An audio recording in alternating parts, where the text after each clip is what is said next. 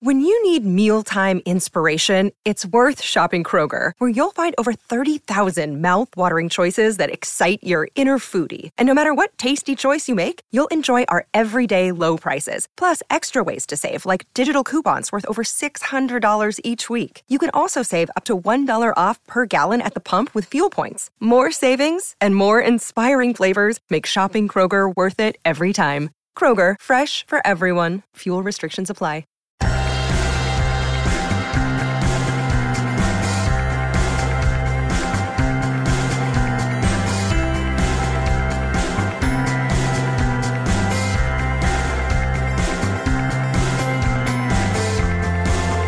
Hello and welcome back to another episode of Beyond the To-Do List. I'm your host, Eric Fisher, and this is the show where I talk to the people behind the productivity. This week I'm excited to bring back Mike Sturm and share this conversation with you about his new book, The Wabi-Sabi Way. And for those of you who aren't familiar with what the Wabi-Sabi Way is or what Wabi-Sabi is, we'll dive deep into this philosophical practice that has to do with simplicity, contentment, managing stress, and the flow of life. And I thought this is a great topic for right now, not just in my life, but in everyone's life. So I know you're going to love it. If you, by chance, did not listen to Mike Sturm's conversation on last week's episode, go ahead and make sure to check that out too, because it's all about his previous collection of essays, Be, Think, Do. And in that conversation, we talk about the meaning of productivity. These two episodes go kind of hand in hand, which is great. But nonetheless, I'll get out of the way so you can listen to this conversation with Mike Sturm.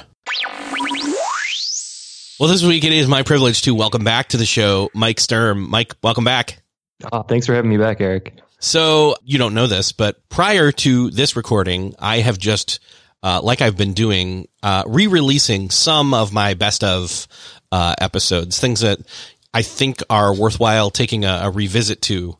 So last time you were here, we talked about your compilation project that you had done, Be, Think, Do, and we talked about efficiency and effectiveness and the meaning of the word productivity and everybody else's meaning of the word productivity. And so that, honestly, that was really fun for me to listen back to kind of reframe, that last conversation and then tie it into this one. But we're not going to talk about all that stuff. But if you really want to listen to theoretical, semantical talk about productivity, it is a geek out fest. And I invite you to go back and listen to that and then listen to this one or stay here first and go back and get that one. I want to jump into this conversation by stating that you're in academic philosophy to a certain extent, or at least that's where you kind of came from. And so I imagine that's how you came to be aware of the Wabi-Sabi way. But I'd love for you to just like basically say, okay, Wabi-Sabi, what the heck is that? Yeah, that's the $64,000 question, right? I came up through academic philosophy. I taught there for about 5 years, just teaching intro to philosophy stuff to college students who were almost a captive audience. And one thing that I realized while I was teaching that environment, here in the States, there's not a huge emphasis on Eastern philosophy. I always thought it was very interesting pretty much from the time that I got into college as an undergrad, 18. And I was kind of looking for different viewpoints, right? You go off to college and there's this idea that you find different things, right? Different ideas that can pique your interest and maybe change your life. And I'd say getting into studying Buddhism for a little bit in college really transformed or changed the way that I looked at pretty much everything. I've always been into science and into kind of this solidified worldview of things, but I never really checked out what was going on kind of the other side of things. And I'd say probably around the beginning of graduate school, when I had chosen philosophy as kind of my way, I stumbled across this thing called Wabi-Sabi. And it's one of those things that, if anyone's familiar with the Tao Te Ching, which is like the basic text of Taoism, there's this inability of words to really describe something. It's an ineffability, and that's definitely something that's present in Wabi-Sabi. But here's the elevator pitch, if I could be so bold as to give one. Wabi-Sabi is basically, it's a term that talks about a way of being that is simple, authentic, relaxed, elegant, and it shows the qualities, the positive qualities of aging. I guess that would be a really good way to put it. Well, and actually that's kind of a key point there, is that it's the Wabi-Sabi way, and it's pairing two words that mean different things. Yeah. So Wabi is kind of like, it's a peace or quiet fulfillment, or an intentional simplicity. Whereas Sabi is, and these are both very old words going back to, ancient Japan. Sabi is kind of like a graceful or quiet dignity. So sometimes you'll see translations of Wabi as kind of like impoverished, and that's where the simplicity part comes in. But Sabi is more like this idea of that kind of aging thing that I said a minute ago, or imperfection is another way to put it. So some people have described it as like being perfectly imperfect. And I describe in the book a little bit, if you just imagine, not even imagine, but to think back to someone that you've met in a social situation or in a professional setting, someone who's got that gravitas, who walks into a room and they're not overbearing, they're not in your face or aggressive, but they command your attention in a really quiet way. And you look at them and you think, man, that person has a quiet confidence and understatedness. They're not, super manicured and made up. They didn't spend hours getting themselves ready. They just are what they are, and they're okay with that. And because of that, they really command your respect and attention. And really, that's the goal of the book, is to impart the wisdom that I've found through research and experience about how to get to that place where you are that person. So I almost picture Yoda in my mind. Where, in a way, because he kind of embodies both sides of this in my mind. The way he is peaceful, and I guess by peaceful I mean content, that he's in the moment, that he's very simple. It's just him, his robe, and his cane, his little walking cane. That there's even an economy to the words that he uses, even though he's using them backwards in a way. So yes, yeah, that's well. Just to be clear for our audience, right? Because there may be some younger folks. We're talking older Yoda, not baby Yoda. Oh no, sorry. When gosh. So I'm a guy who I won't call him Baby Yoda, because in the show they call him the child.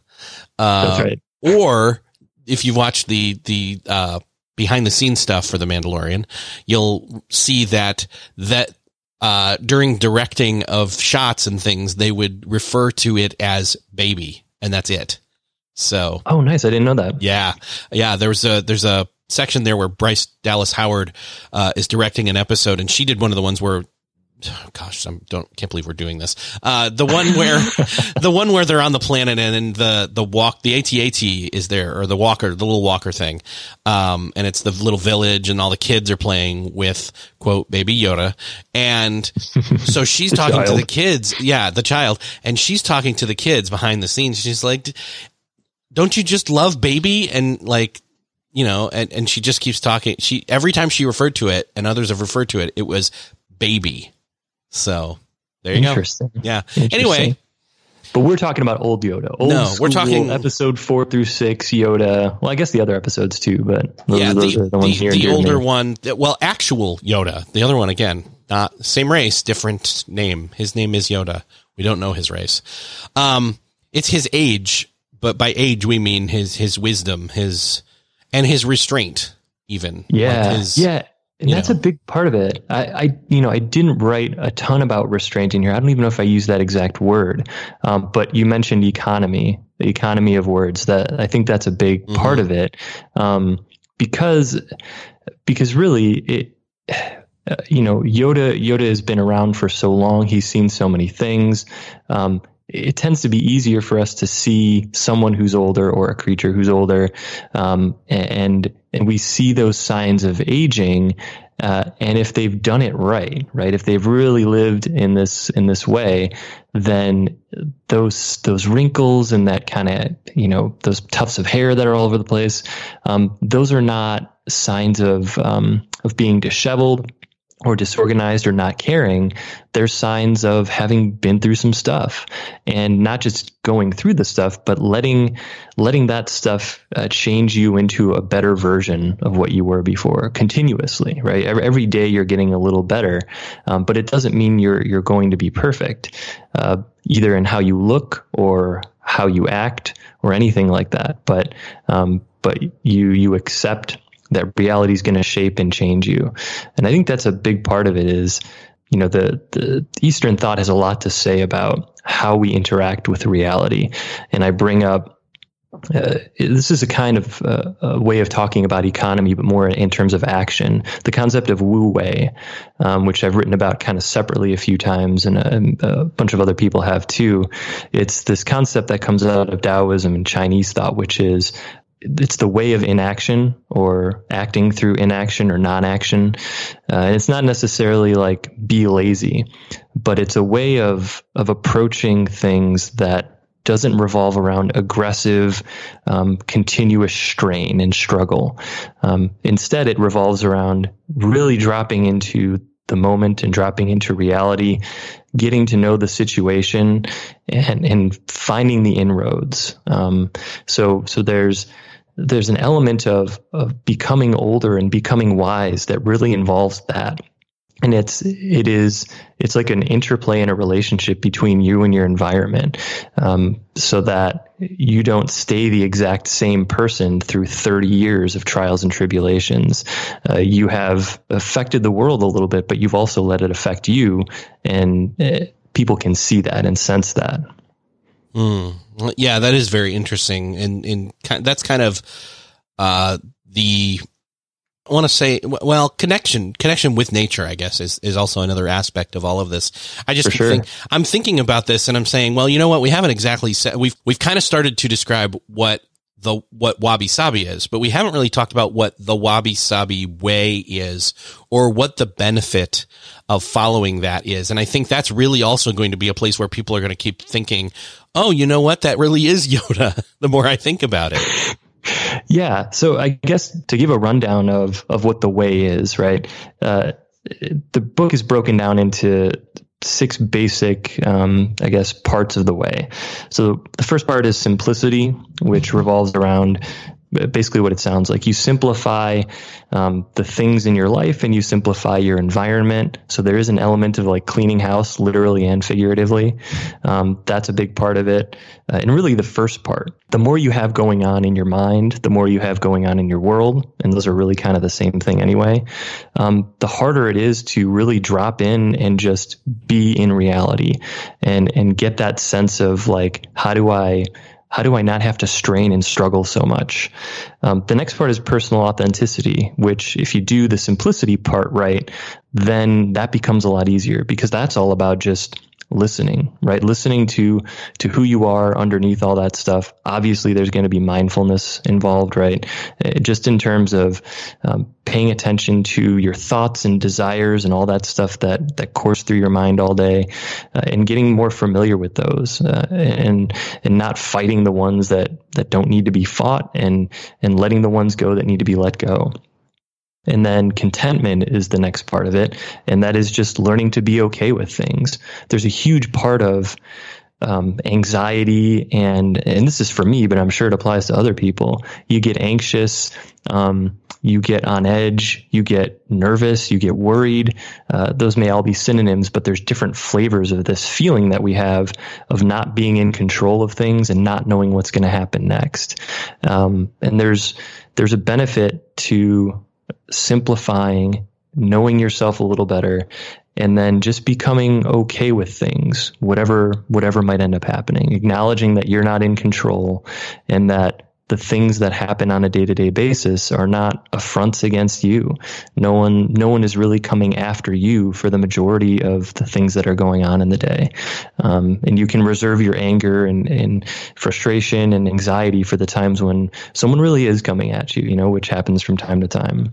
There's the detachment as well. So that's number 4. Detachment is, it's part of a way of becoming content, right? It flows kind of with that. You give up this attachment to outcomes. And this might be hard for a lot of people who are looking for productivity and results and all that stuff.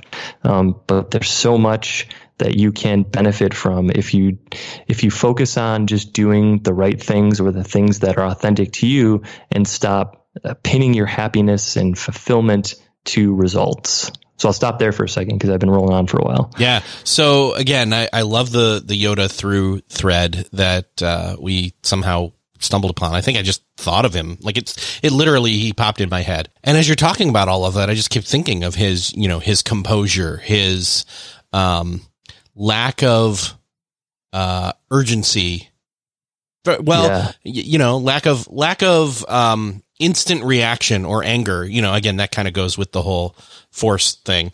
But that's Wu Wei. Like that right there we just described, that is Wu Wei. It's like, I'm going to do something, right? Or I'm going to ask someone to do something about this or delegate. But just because things are falling apart, I'm not just going to jump into action just to do something. Yeah. But I picture him and I don't see anxiety. I don't see, a competitive nature. I see somebody who is meditating often, who is self-aware and aware of their surroundings, and is practicing self-inquiry and actually inquiry of others and teaching it. Yeah. And what's interesting so I like that you said self-inquiry because, there is an element specifically in some schools of Buddhism of interconnectedness. And it can get a little heady when you talk about everyone being interconnected. But for me, I've seen a lot of evidence that there are a lot of interconnections between people and the environment and all that stuff.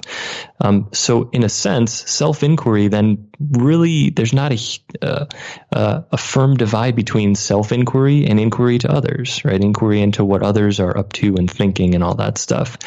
And the more that you can see yourself in others and see others in you, the more it just becomes inquiry. There's no adjective to it. It's inquiry. And you become more in tune. The more you inquire, it's almost impossible to not then become in tune.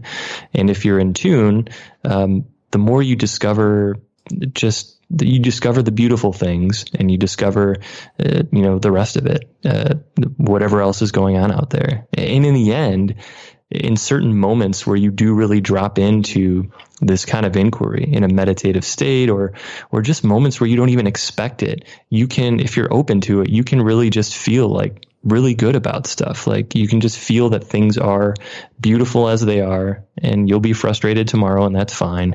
But you can get more and more of these feelings of like, this whole mess we've got here is it's beautiful. Like it's crazy, but it's beautiful. Yeah.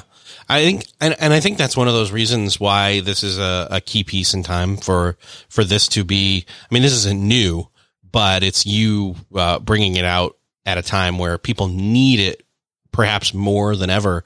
I have had not a hit or miss, but I haven't had like a structured, meditative, practice per se, but I've been using, and I talk about it all the time on the show, but I talk about, Brain FM.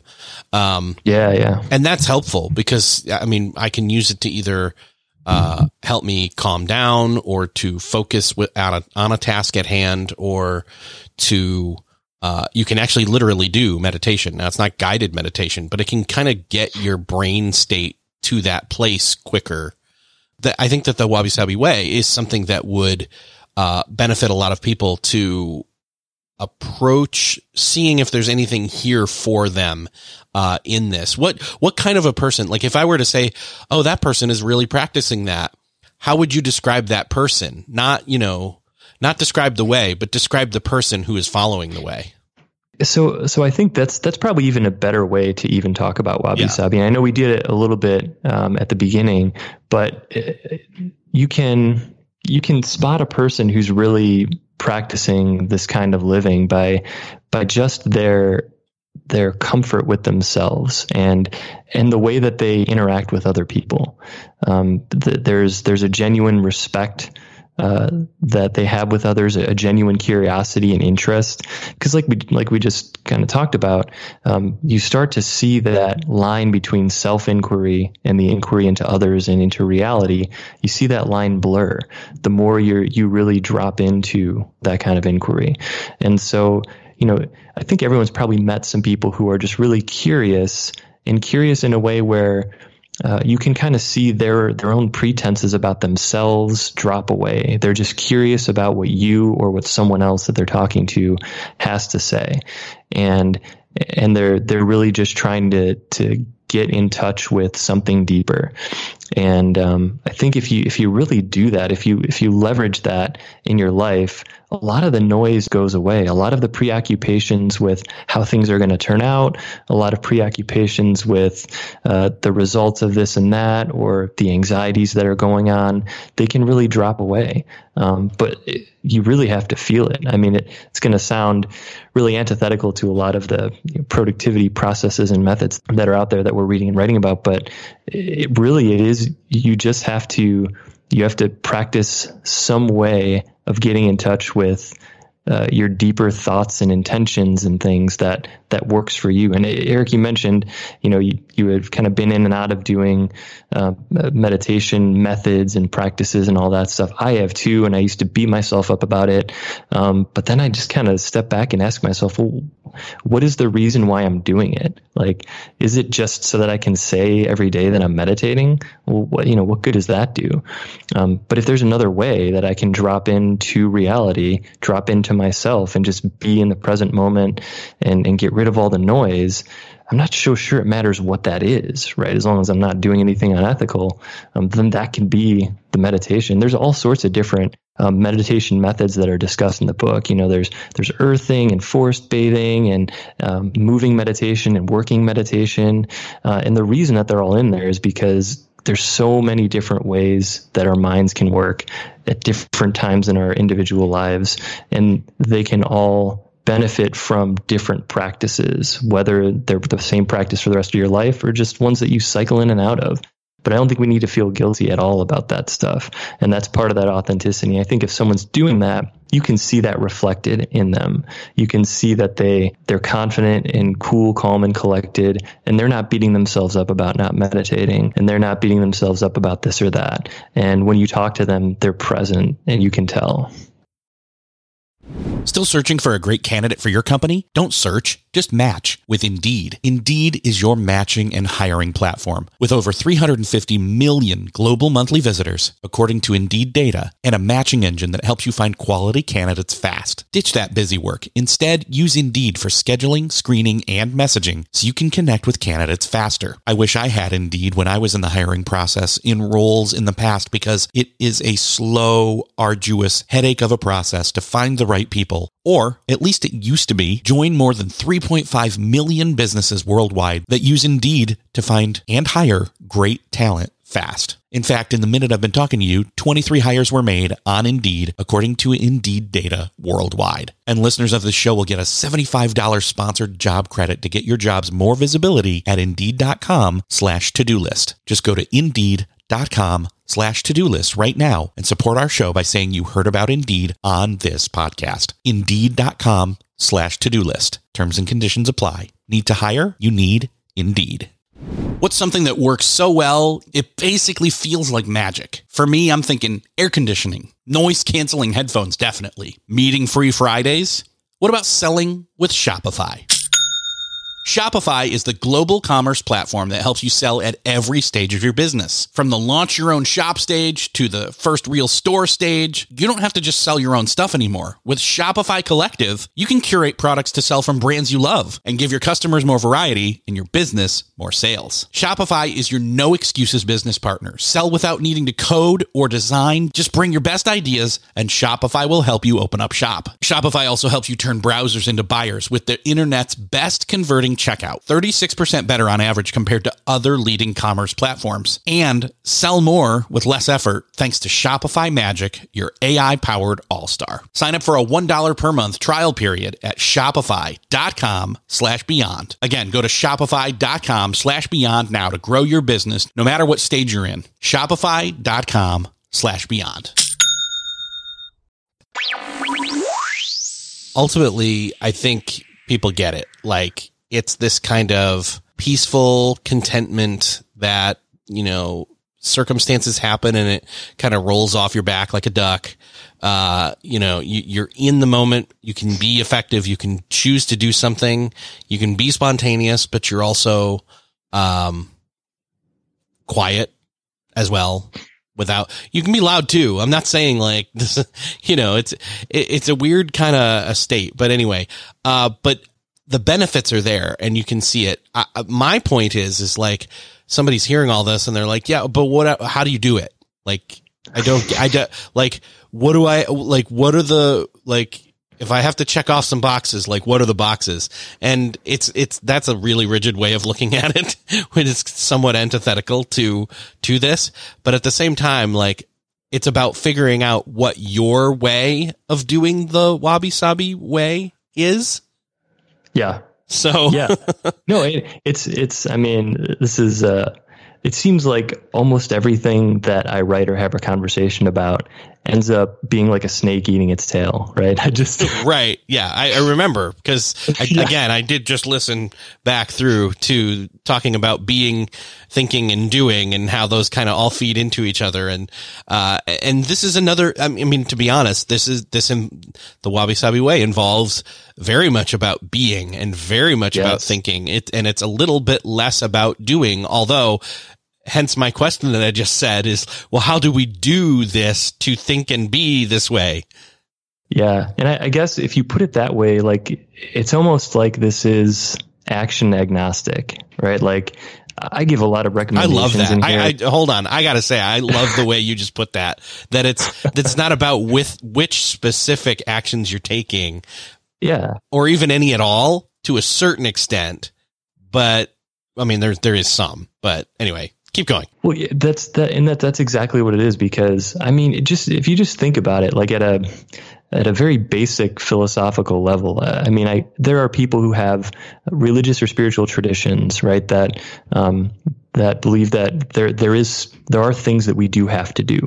I think more often than not, it's just the types of things that we can't do, just so we're not doing terrible things to one another. But there's very little as human beings that we have to do. Right. I mean, you could sit in your house all day, right? Some of us do. Well, actually, right now, a lot of us are sitting. Right. I was going to say, we're all doing it right now. This is great. Right. We're on the way. You're ready. But basically, like, you don't have to do a lot. You don't have to have a job. It's a lot better if you do, because you have money to buy things and all that. But you don't have to. There are plenty of people who live existences out in the isolated countryside and they don't have jobs. So I think that's one of the first things that we really have to realize. I mean, if I'm going to give a crash course on living the Wabi-Sabi way, you just have to realize that there's so many things that you are requiring of yourself that aren't really required. And I guess I would then back up and say, to answer your first question for the fifth time, because I'm just circling through it, like, a person that really practices the Wabi-Sabi way is going to be the type of person that, if they've set requirements for themselves that they feel they have to meet, they come from themselves and no one else. They have fully internalized whatever it is that would stress anyone else out. And they're not feeling stressed because they're like, well, this is my thing. I fully agree to it. I see the value and I'm fully invested in it. And if my best isn't going to be enough to get me where I'm going, I will accept wherever I end up. And that's definitely the reflective of the contentment side of it for sure. And I'm glad you brought that up because as you were asking, for some more specific things and some more elaboration, I'm always going to tell people, read the whole book. It's not a long book, but if you really want to get a taste for, I guess like a thought technology, if you will, or a way of looking at things that will get you on the right path to living this way. The chapter on contentment, chapter 3, is the one. That's the one that has Wu Wei, non-action in it, talking about seeing things as they are and accepting things as the way they are. It's the chapter that I love to write the most out of all of these. And to me, it's the one that every time I kind of feel like I'm losing my grip on things, I go back to either this chapter or stuff that I've wrote that kind of informed it, because that's really the meat and potatoes of this. And obviously there are methods to help you, at the end of the chapter and other chapters for meditation and all that other stuff. But the end goal is to live in this way where you're not so attached to outcomes and you can be content with things. It doesn't mean that you don't want something more for yourself, but you have to at least learn to be happy where you are, even if it's not where you want to be in the long run. I was just talking to a friend the other day and I told him, dude, I'm a broken record. There's often this thing that I do where I will say, man, if I can just get to this one point where we're past this thing, this project is done at work, or this thing is done where I've close this deal, or I've done this thing, if I can just get past that point, then I've got this breathing room to, insert feeling better here, whatever form that takes. And I often, and I've, I had a crash course in that the last 6-7 months now with different, I were talking prior to this about, I've been sick and different things like that. And I've mentioned that a little bit on the show, but like, it's been crazy for me in a lot of ways, and to still be productive. And so all those plans or all those intended outcomes, again, great to have goals, great to want more and want to be more and do more. But again, it's not all about that. And it's not about having, it is about having contentment with where things are at. And I wouldn't even say just contentment, but being appreciative of what you have now, and that, I guess that is the definition of contentment. I think that's the thing that I've been trying to practice the most these days, where I will say to myself, I am not as sick as I have been, and I'm definitely not as sick as some people in the world have been recently.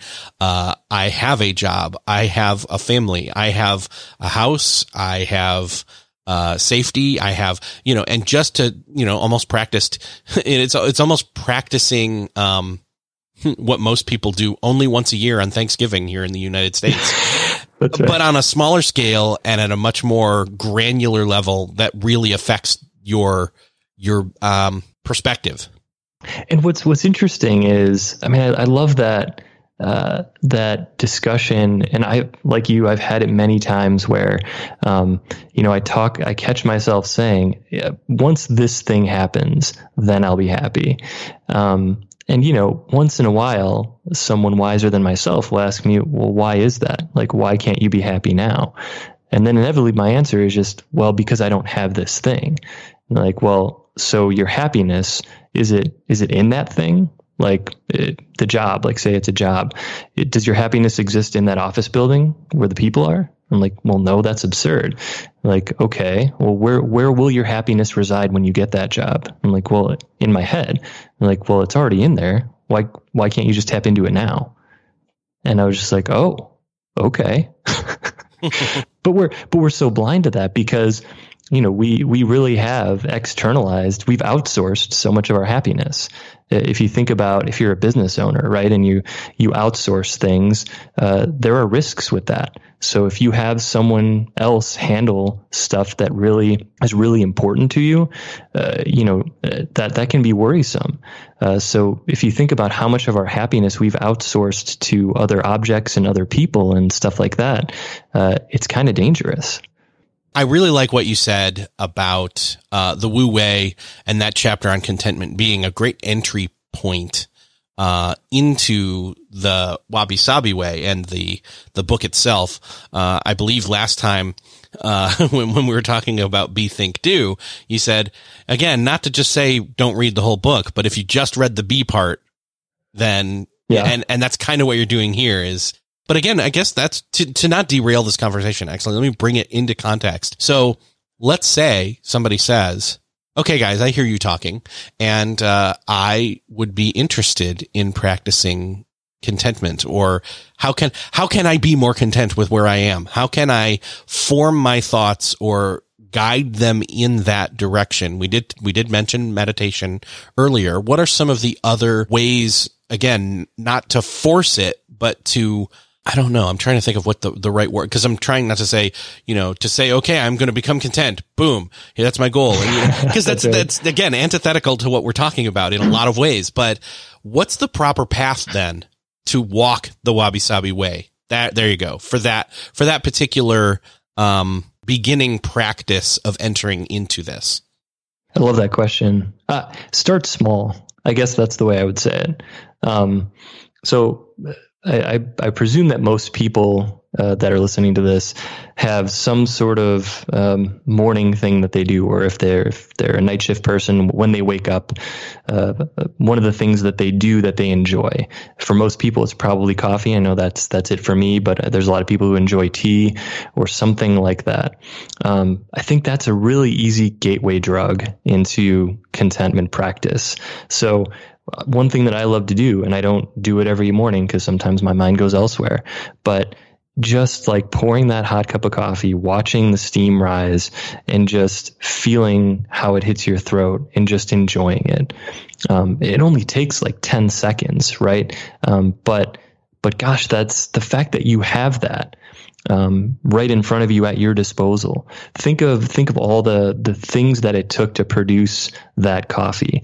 From, if you're using instant, right, it took a lot of processing. If you're using regular beans, they had to be ground, they had to be grown, the rain had to fall, the trucks had to come to collect the beans from the farmers, they had to be roasted, all that stuff, and then the water that you used for it, that has to be gotten from somewhere, right? Whether you're getting city water that's coming through the treatment plants and all that, the coffee maker you're using, that had to be manufactured. I doubt you made it yourself, but if you did, kudos.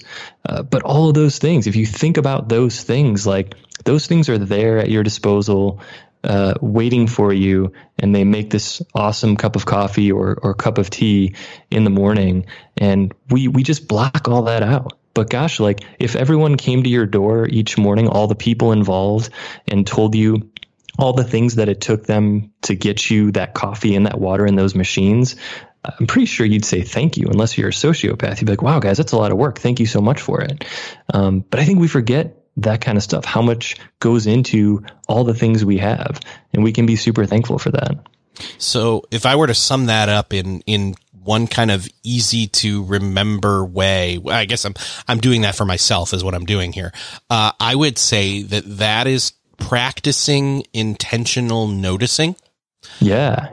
Like it's, and again, you have to kind of almost switch on your brain in a way, or ease into it and say, this is part of who I am. This is part of my ritual of what I am doing right now. Is I am going to pay attention. I'm going to notice those things. I'm going to notice the shape of the cup, or the craftsmanship of the cup, and the grinding of the beans, and wondering, and letting your mind wander even, and the bean, where'd they come from? I know where I bought them from, and I actually know even more of the story of where they make it and they roast it, etc. But going down that road, letting your mind wander in a way, I guess. Yeah. And the last episode of yours that I listened to was that episode with Chris Bailey, and he talked about that a little bit, right? The wandering mind. It was the default mode network. Yeah. The scatter focus part of it. Yes. I've been a huge proponent of that for a long time. And it's it really is. There's a reason why we come up with great ideas when our mind does wander. And again, it's got to be wandering that's not so much on like, what do I have to do today or what things are coming up and all that stuff. Sometimes that can be helpful, but a lot of times it can just be more stressful. But if your mind wanders to weird places like, I wonder what it took to get this coffee to my doorstep. And you're imagining the faces of, farmers you've never met and truckers you've never met and all that stuff. Like that tends to be more pleasant, or at least it's neutral, right? And that gets your mind in a kind of a more playful state. And at least that's priming it to be more appreciative. I really think that we all have the capacity to be appreciative in the way that you described to kick this discussion off. I think it's innate in humans, and I think you see it in our faces when we interact with each other and something really cool happens to us. But so much of the noise of day-to-day life, which tends to be us internalizing stuff from the outside world, we let so much in that kind of fogs everything up that we forget all the things that we really can be appreciative of. And we live in the past or we live in the future, but none of that stuff is real. Like the past is gone. Like there's parts of it that have affected you and changed you. But those things in the past that you might be wishing you had done differently are gone. And the things that are in the future, like the bill that's due next week or whatever, like, that's in the future. It's not with you right here, right now. You just got what you're doing and you're breathing and wherever your mind's going. And if you can keep your mind in a place that's more wholesome and isn't bogged down with the future or the past, it can be exhilarating. It occurs to me that I've received a few moments like this recently without knowing it was going to happen, I guess, with people being somewhat separated or grouped together with people long term. Like, I'm putting that the nicest way. I've been trapped in my house with my family. Let me out. When I've gone to walk the dog and I've seen another person, and it's not even somebody I know. Never seen them before in my life, but they're walking on the other side of the street. And as we pass by, turn and, wave. Like, I don't know that person and they don't know me, but the acknowledgement, the noticing and the acknowledgement of another human again is kind of, and the thoughtfulness, the contentedness, the appreciativeness, I guess is another better word there to throw in, of that state of, isn't this great that this is something I had taken for granted, walking the dog, seeing another human, having contact in an appropriate way, distance wise, etc. Just that it's the intentional noticing and the practicing of that. And it's funny. There is a saying in Japanese culture that's not really related to Wabi-Sabi, but what you said reminded me of it. I'll probably butcher the pronunciation, but it's called Ichigo Igei, or Igie, I think it is. It's this idea that every moment that happens, it's never going to happen again. It's completely unique. The elements will always be different, even if they look mostly the same. And there are times when we really, like the one you mentioned, like we really just feel that, and that if you can kind of train yourself to pick up on those things more and more, just remind yourself like, hey, this moment is just things are never gonna be exactly like this ever again, and I was a part of it. It's pretty cool. Maybe it's a trick, right? Maybe you only fall for it a few times, but I think we feel that stuff pretty deeply from time to time. Yeah, I think so. There are moments where it kind of hits me. In fact, that whole like, okay, there has never been and never will be again a June day at this time of this o'clock ever again. It's just passed. And I was talking to you as it happened, and I will appreciate that happened. So. Yeah, and those links survive between people. Like if you think about what are friendships and familial relationships and relationships built upon, they're built upon those moments. You can spin a tale about, why you love the person, is they have this quality and that quality, and that's fine, but that's just kind of on paper stuff, right? What you're really talking about is that you've had these moments with them that have these feelings as components. And even if someone else had the same qualities and you spent time with that person, it would never be the same. And the funny thing is, this is kind of like the hack about it. That stuff, you can internalize that as well. Like I've had plenty of moments like that by myself, right? Where I've managed to make a peace with myself for however long it lasts until I beat myself up about something else again. But I've sat with myself and just had that experience of like, you know what? I've really bonded with myself. Like right now, I'm cool with who I am and how I am, imperfections and everything. And I'm going to move forward, hopefully relating to myself a little better. And I've talked about this before, especially in Be Think Do, right? We absolutely have relationships with ourselves, and they're as complex and fraught sometimes as our relationships with others. And in fact, our relationship with ourselves informs a lot of our relationships with others. The reasons that we snap off at people that we love when we're angry or frustrated has a lot to do with how we feel about ourselves. And so really, again, it starts small. It starts with you. And I think people who go about life thinking that they're going to find the answers out there or with someone new or with a new job and all that stuff, that's just not how it works. And when you end up getting that accomplishment or that possession or that person and things end up basically the same, it's because you haven't worked on yourself. You haven't dropped in and really gotten to know yourself and made peace with who you found there. I know for a lot of people, they're maybe hearing this and they're thinking, so really you guys are just talking about self-care. And I'm like, well, yeah. In a way, yeah. But that's, and I don't want to demean it or belittle it, but it's more than that. But also just that as well, I guess. I don't know. Well, the thing about self-care is like, it's such a broad thing. I mean, think about the word care, right? Like if you care about someone, that's what the Beatles said, all you need is love, right? Love and care be very similar to each other. So if you really care about yourself and care about at least one other person, there's probably not that much more to life that you need. Well, there's not really a lot of other places to go here without diving way back deeper into other things. But I think we've gone around and around and talked about this and walked a path. I think that really, if there's anything else to say, it's just that, again, grab the book. It's short. It's not some big tome on Eastern, philosophy. It is really succinct. It is, again, it's economical with its words, like I mentioned earlier. And I like that about it. And, it's definitely something that, after I've talked with you about it, I need to go through it again. But I would say I would invite everybody to take a look at that and take a look at where you are right now. And again, practice that, intentional noticing. Now that I've kind of called it that, I'm going to start referring to it that way and moving into moments of that. I'm going to intentionally invoke intentional noticing. There you go. Ooh, layers. Yes.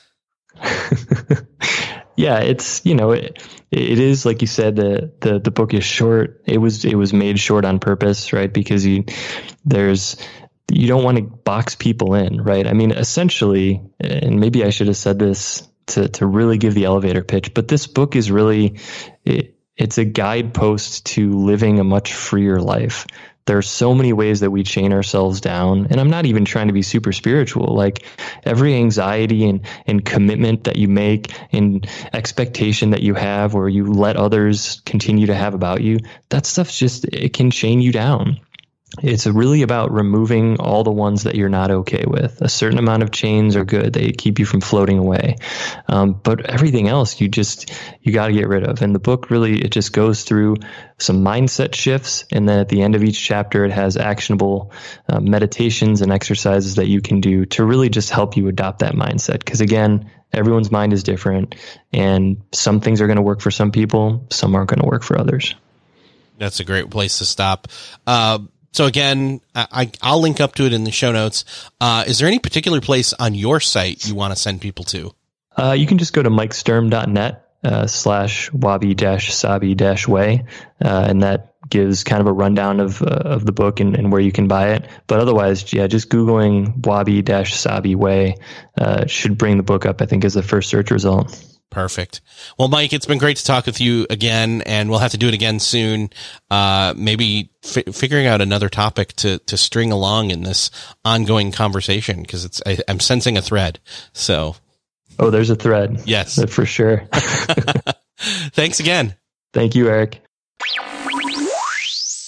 Well, that's another podcast crossed off your podcast listening to-do list. I hope that you enjoyed this conversation with Mike Sturm and that you found it enlightening enough to go grab the book. I'm loving it. I'm going through it again now that I've had a conversation with him about that topic, as well as going through his previous book, the collection of essays, Be, Think, Do. Because right now, currently, this is a really great time for me to, and a lot of people, I think, to reassess, reprioritize, rethink productivity. Usually my productivity changes from season to season based on what's going on in life, quarterly or even 6 months to a year. Things just change and you need to realign, reassess. And I think we can all admit that that pace has accelerated recently. So if you find yourself in that place, or you know of other people that are in that place, which again, that's a lot of us, and you know someone who would benefit from listening to this, would you do me the favor of sharing this with them? Hit that share button in whatever your podcast player app of choice is. Let someone know about this episode. Thanks again for sharing.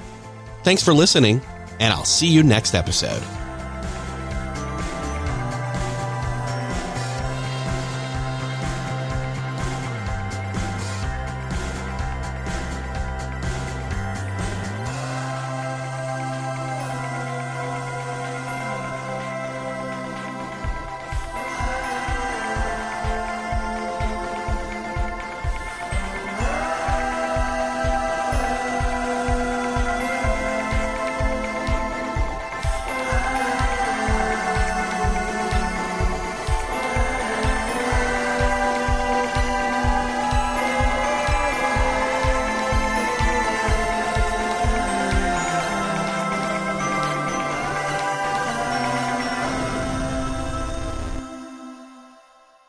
Hey, thanks for listening to the end. If you're looking for a show to start helping you apply these productivity lessons on your business, check out Millionaire University. It's real lessons from real entrepreneurs teaching you what you need to know to improve your business or start one if you've been putting it off. It covers all aspects of business, from starting, marketing, growing, managing, and everything in between, wearing all the hats. And as an added bonus, I am conducting a number of those conversations, those interviews, so you'll fit right in. Again, that's Millionaire University. Just search for it in Apple Podcasts, Spotify, or wherever you're listening to this podcast.